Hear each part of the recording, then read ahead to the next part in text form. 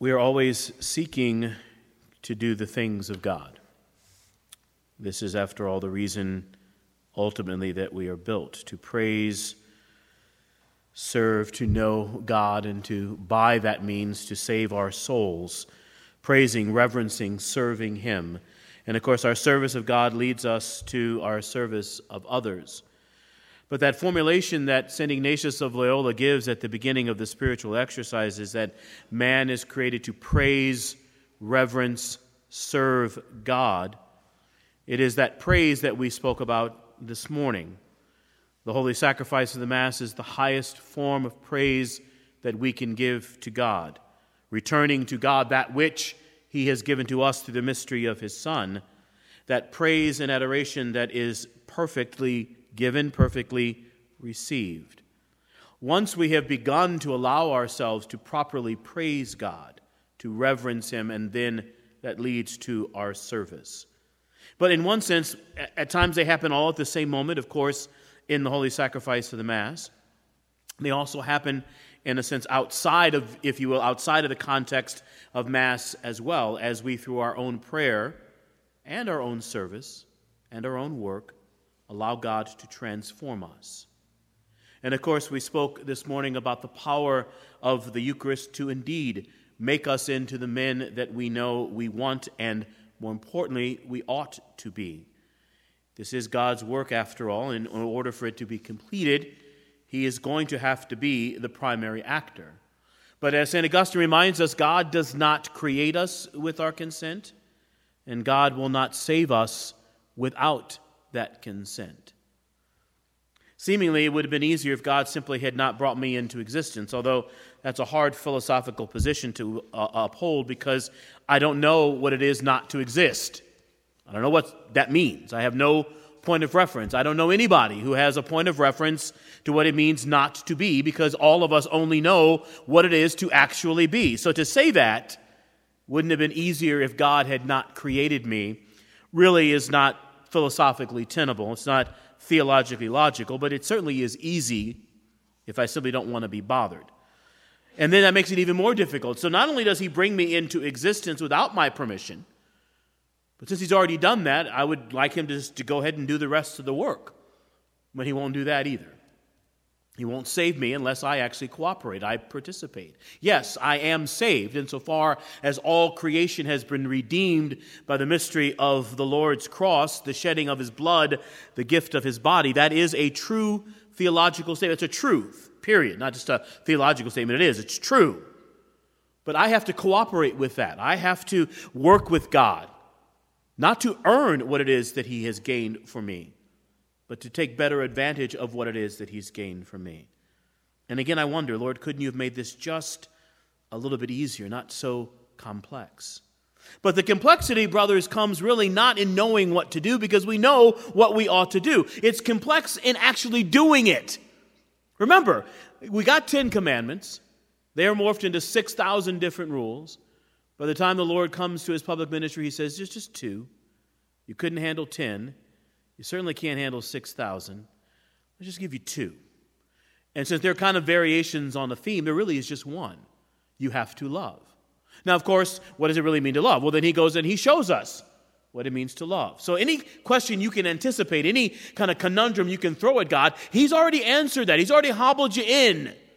Well, who's my neighbor? I got the answer to that too. How do I do this? You carry a cross. The answers are always there. It's not a lack of knowledge.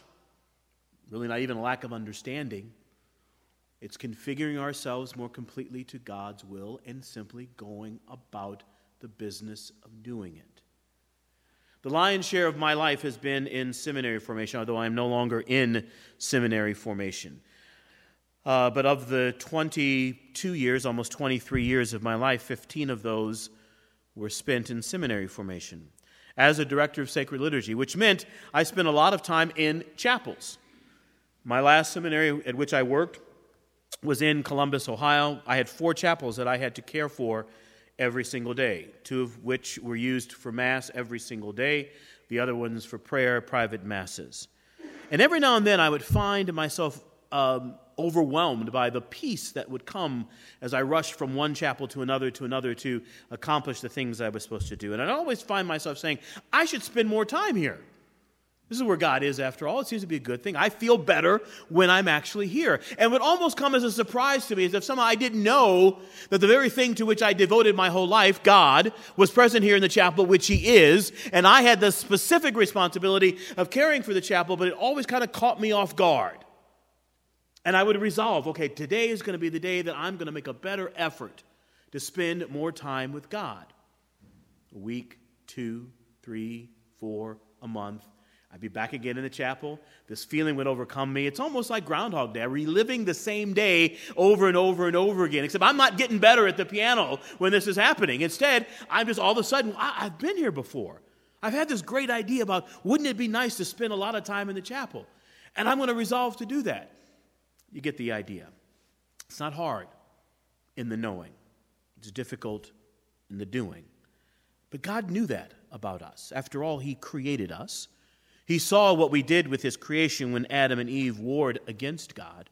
He saw how we responded to Him when He established covenant with us, Abraham, Isaac, Jacob, of course, setting His chosen people free from slavery.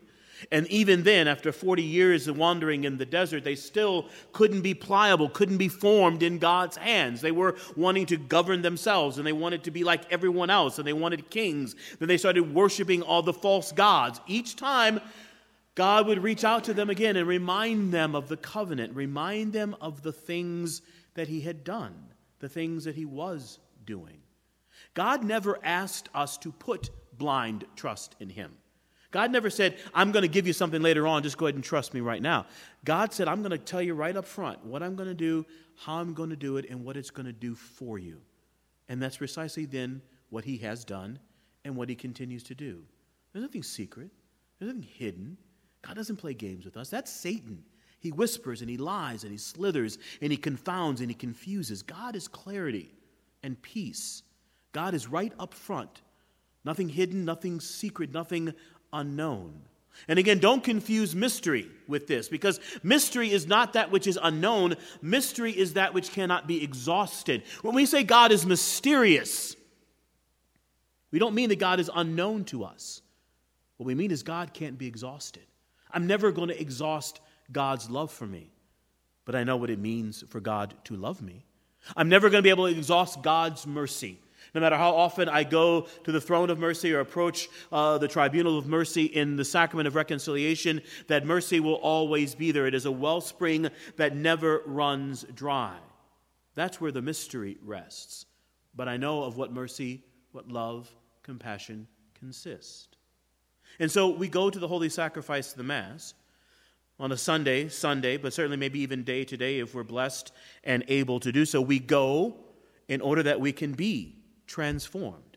We can be better molded. And the more we allow God to mold us, the easier it is for us to live His commandments. The more I experience the love of God in the holy sacrifice, the easier it is for me to love others. And I know this to be true, not only from my own life, but from the lives of the holy men and women who have gone before us, those who are declared saints, but those that you know in your own life who were saints to you. And part of their holiness, part of their saintliness, consisted in the sacrifice of themselves. How does one learn to sacrifice with joy? By entering into the greatest sacrifice with joy. And that's the holy sacrifice of the Mass. But then that leads us to where I want to reflect on a little bit this afternoon before we spend time with our Eucharistic Lord in adoration. Because if we then can truly learn to worship God the way God wants to be worshiped, we then can live rightly with God and others as God intends us to be. Which brings us back to where we began in our reflections last evening. We're seeking to emulate St. Joseph in his fatherhood, in his custodial care for the greatest treasures of God, in his patronage for the universal church, for his model not only of fatherhood, but of manliness itself, what it means to be the righteous man before God. And we want to live these things out in the manner in which we interact with others. And so we went from that to allowing the Mass to transform us. And now we're back again to this intimate connectedness between right worship and right conduct. Think back to the Exodus experience. And Benedict XVI, before he was Benedict XVI, reflected often about the nature of liturgy. And he reflected especially about the Exodus experience in relationship to the value, the necessity, the almost inextricable significance of worship being the first thing that God does and instructs and admonishes his people. And so Moses is told to go to Pharaoh to do what? Let my people go 3 days' journey in the desert to worship me. We always tend to forget that because we jump to the fact that the Exodus experience was indeed that. The chosen people set free from the drudgery of the slavery into which they had been bound. But before God sets them free, which is going to take some time, Pharaoh's heart, after all, is indeed hardened before them. When God sends Moses, Moses' response, or Moses' tell to Pharaoh was to let my people go 3 days' journey into the desert to worship me. And then begins the negotiation. Pharaoh says, no. Then he says, the men can go. Moses says, no, God, all my people go. Fine, the men and the women can go, children and the cattle stay. No, everybody, everything has to go. They go back and forth. Finally, the plagues are set upon them. And of course, the greatest of plagues, the avenging angel who comes across Egypt, destroying the firstborn. At that moment, Pharaoh says, you all have to go now. And we understand why. It took him a while to get there. But the interesting thing, Benedict XVI reflects, is that all of this is around worship.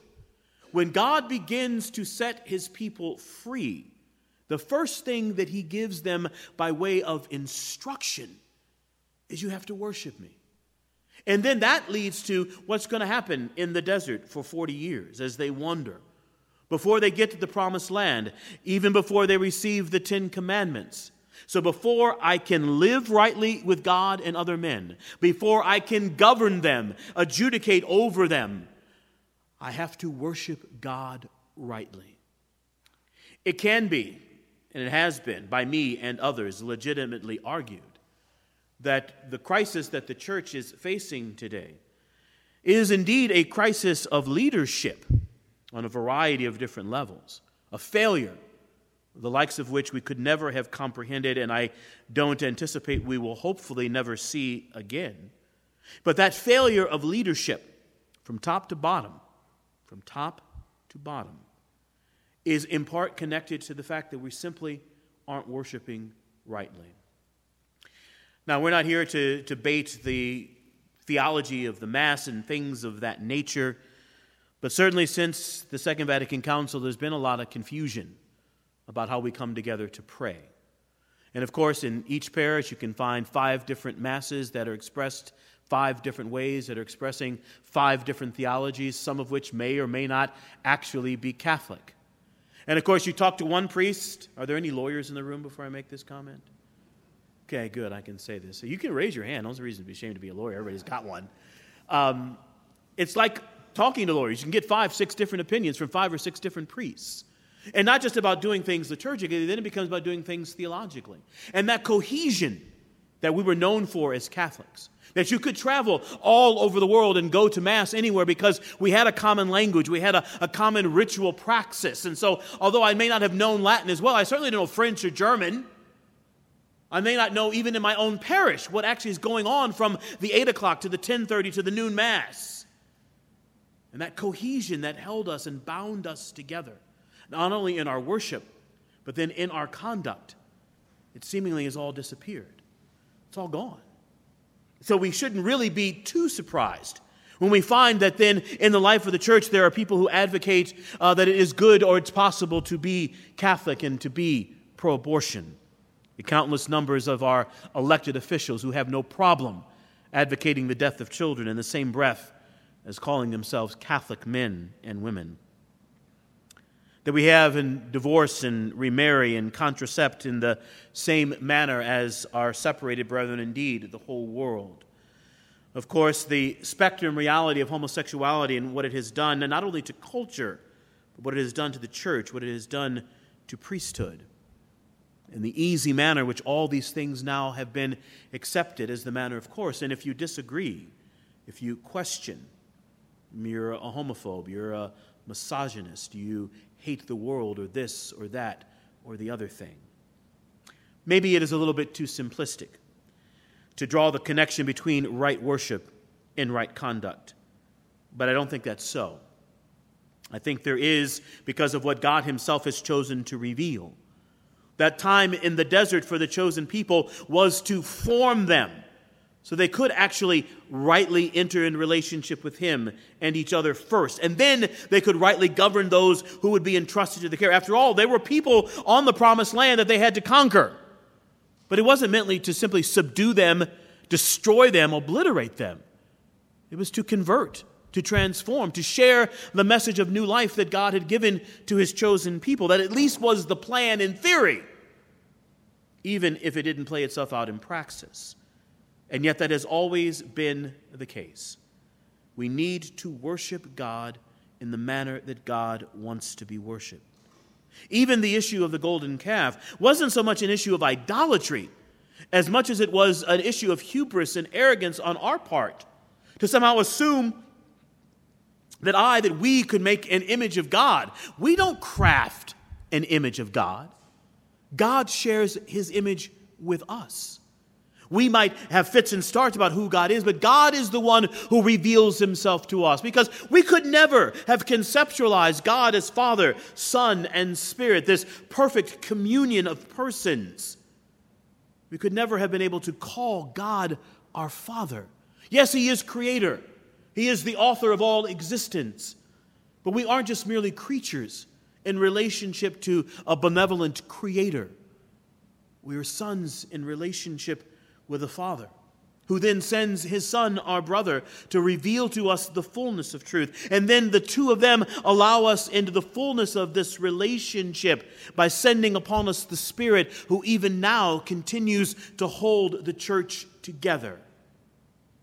And so maybe if we happy few, we band of brothers, can worship rightly in the sight of God and allow that right worship to properly form our conduct, we can become exemplars for others as well. And so we go to Mass, even if it is difficult for us to be at Mass, even if we don't know what it is we're going to encounter when we get there.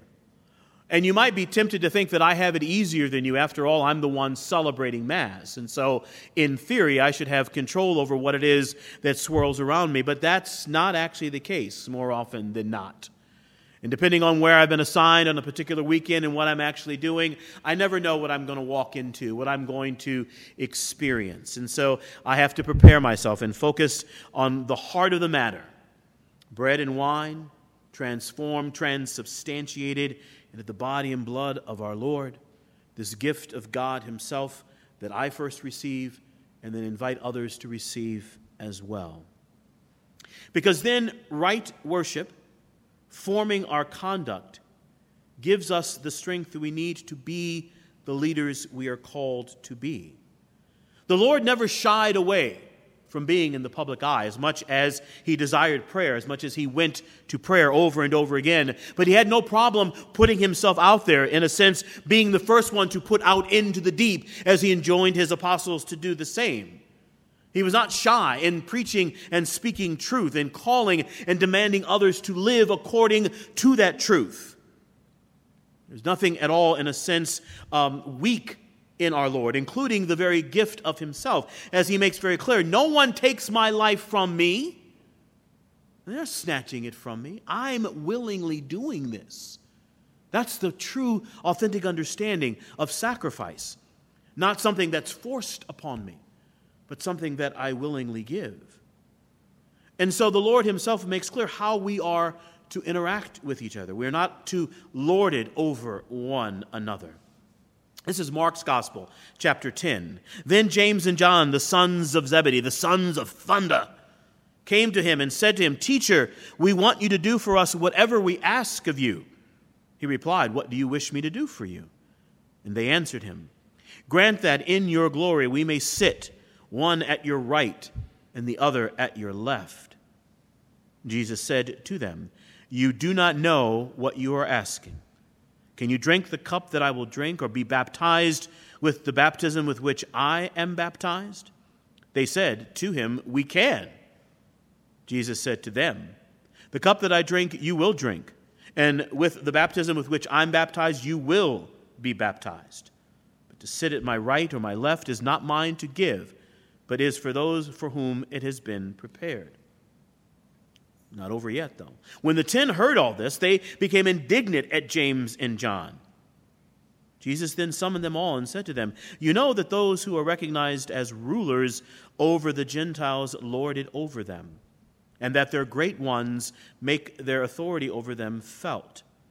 But it shall not be so among you. Rather, whoever wishes to be great among you will be your servant. Whoever wishes to be first among you will be the slave of all. For the Son of Man did not come to be served, but to serve, and to give his life as a ransom for many." The Lord, of course, always, as master teacher, is able to appropriately, clearly instruct and admonish us. But can you imagine James and John going to God and asking this? Give us the place at your right and your left. And then, can you do what it is that I do and receive what it is that I receive? Yes, I can. As Peter himself will say, "Lord, I will never deny you." And then proceeds to do so not once, not twice, but 3 times. James and John, who run away with all the other apostles, fear of the Jews coming at them, happening to them what it is that's happening to the Lord. Eventually, yes, they will suffer as he did, only after an outpouring of the Spirit gives them the strength to do so. But right now, they're fraught with hubris, arrogance, pride. A little bit of boldness, too, after all. And then, to add insult to injury, the other 10 are kind of upset. Upset that they asked, probably upset that they didn't ask first. And all of this is kind of swirling around the Lord. I'm sure the Lord is thinking, what's going on? And so what does he tell them? This is how you lead. This is how you rule. This is how you govern. Not through power, not through an authority that conquers and subdues, but instead by a life of service, by a life of sacrifice, seeking not your own good, your own place, but instead being servant to all, being slave of all. It's a dirty word at any time, certainly in this country, certainly at this time, and yet that's precisely what we're called to be, slaves to God, where our very existence, our very breath, our very life, our beginning and our end is caught up in our Master who is the Lord. But this is the only time that slavery is a valuable thing, to be God's slave, because this is a master who has already shown his willingness to give his life as ransom for many. If I'm worshiping God rightly and allowing the graces that come from that right worship to wash over me, then I also am putting into practice what he himself makes clear. Then your service as husband, as father, as brother, as neighbor, as friend. If you own your own business and you have people who work underneath you or people with whom you work, however you might exercise leadership, both in a spiritual and, if you will, in a practical way, all of it has to come back to this. Secular rulers are required to rule this way. No one can compartmentalize. I'll be a good Christian over here, but then in my workplace, in my governance of others, I'll be ruthless to the point of destroying them in order that I can have more. That can't be. I can't call myself a Christian leader and not put into practice what the Lord commands here. You cannot do what the Gentiles do. You can't lord it over them. Instead, you must serve others. You must put their needs before others. It must be done in compassion. In Luke's gospel, he says again, "If anyone wishes to come after me, he must deny himself, take up his cross daily, and follow me. For whoever wishes to save his life will lose it. But whoever loses his life for my sake will save it. What profit is there for one to gain the whole world, yet lose or forfeit himself? Whoever is ashamed of me and of my words, the Son of Man will be ashamed of when he comes in his glory and in the glory of the Father and of the holy angels. Truly I say to you, there are some standing here who will not taste death until they see the kingdom of God, which of course is an allusion to the kingdom being inaugurated on the cross of the Lord, and of course an outpouring of the Holy Spirit on Pentecost. But we must die to self in order to live. To serve requires sacrifice, requires selflessness, requires a willingness to think more of others than we do of ourselves. In the best of circumstances, this becomes overwhelmingly difficult. When we find ourselves fraught with sin, overwhelmed by sin, embracing mediocrity and lukewarmness, it's that much more difficult to accomplish, and yet that's precisely what it is that we are called to do. They had to think of a new word to describe this type of love. It's not a sexual love, it's not a brotherly love, it's agape. Again, Benedict XVI wrote extensively on this Christian love that thinks more of the other than it does of himself. And the only way we train ourselves to do that is not only by putting it into practice, but then also by allowing ourselves in humility to be formed by God each time we come into his presence, to hear his word, to receive his word. Of course, the greatest example of this is at the Mandatum, at John's Gospel, when the Lord, after having broken bread with his disciples at the end of the Passover feast, takes off his garment and begins to wash the feet of his disciples. "Master, are you going to wash my feet?" Peter says. Jesus answered and said to him, "What I'm doing you do not understand now, but you will understand later." Of course, Peter, always bold, never understanding, but you got to love his energy. "You will never wash my feet."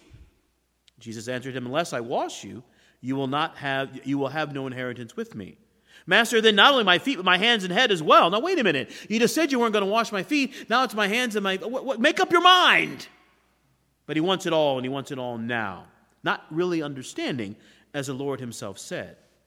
The Lord then says, "As I have done, you are supposed to do as well. You call me master and teacher," the Lord says, "and rightly so, for indeed I am. If I, therefore, the master and the teacher, have washed your feet, so you ought to wash one another's feet. I have given you a model to follow, so that as I have done for you, you should also do." What is significant about this in John's Gospel, unlike the other exhortations that we just read from Matthew and Luke, this is very much connected to what the Lord then is about to go and do. He's already talked about bread and wine becoming body and blood. And then he does this great example of humility, washing the feet of his disciples. And then all of that now is going to become complete and total, a perfect package, if you will, in the mystery of the Lord's cross. The foot washing is not just an example of obedience and humility to the work of the Father. Yes, that's what the Son models for us. But then, because it is connected in the context of the Eucharistic sacrifice, which of course is then connected to the mystery of the Lord's cross, it becomes a means by which we are able to impart grace to others, as grace is given to each of us in the very act itself. This is why it's called a mandate. You are required, if you are a disciple of the Lord, to be the servant of others. And the service that you render is a service in humility, in sacrifice. And if you link it to that which our Lord himself does, then it becomes salvific, not only for you, but salvific for the whole world. This is true power. This is a true authority. This is true servant leadership. It begins with God forming me. It begins with God giving me the ability to exercise it and to put it into practice. And it comes to fruition, again, through God's grace. Joseph, the power and the authority that was given to him, the headship that was bestowed upon him in order to care for Mary and our Lord and Savior, was given to him precisely because he already was the humble man, the one willing to serve and think not of himself but others. the one who put himself and made himself pliable in the hands of God to be formed as God's instrument. As he has done, so we desire to do as well. Therefore, we need to do the things that he and those who've gone before us have done as well.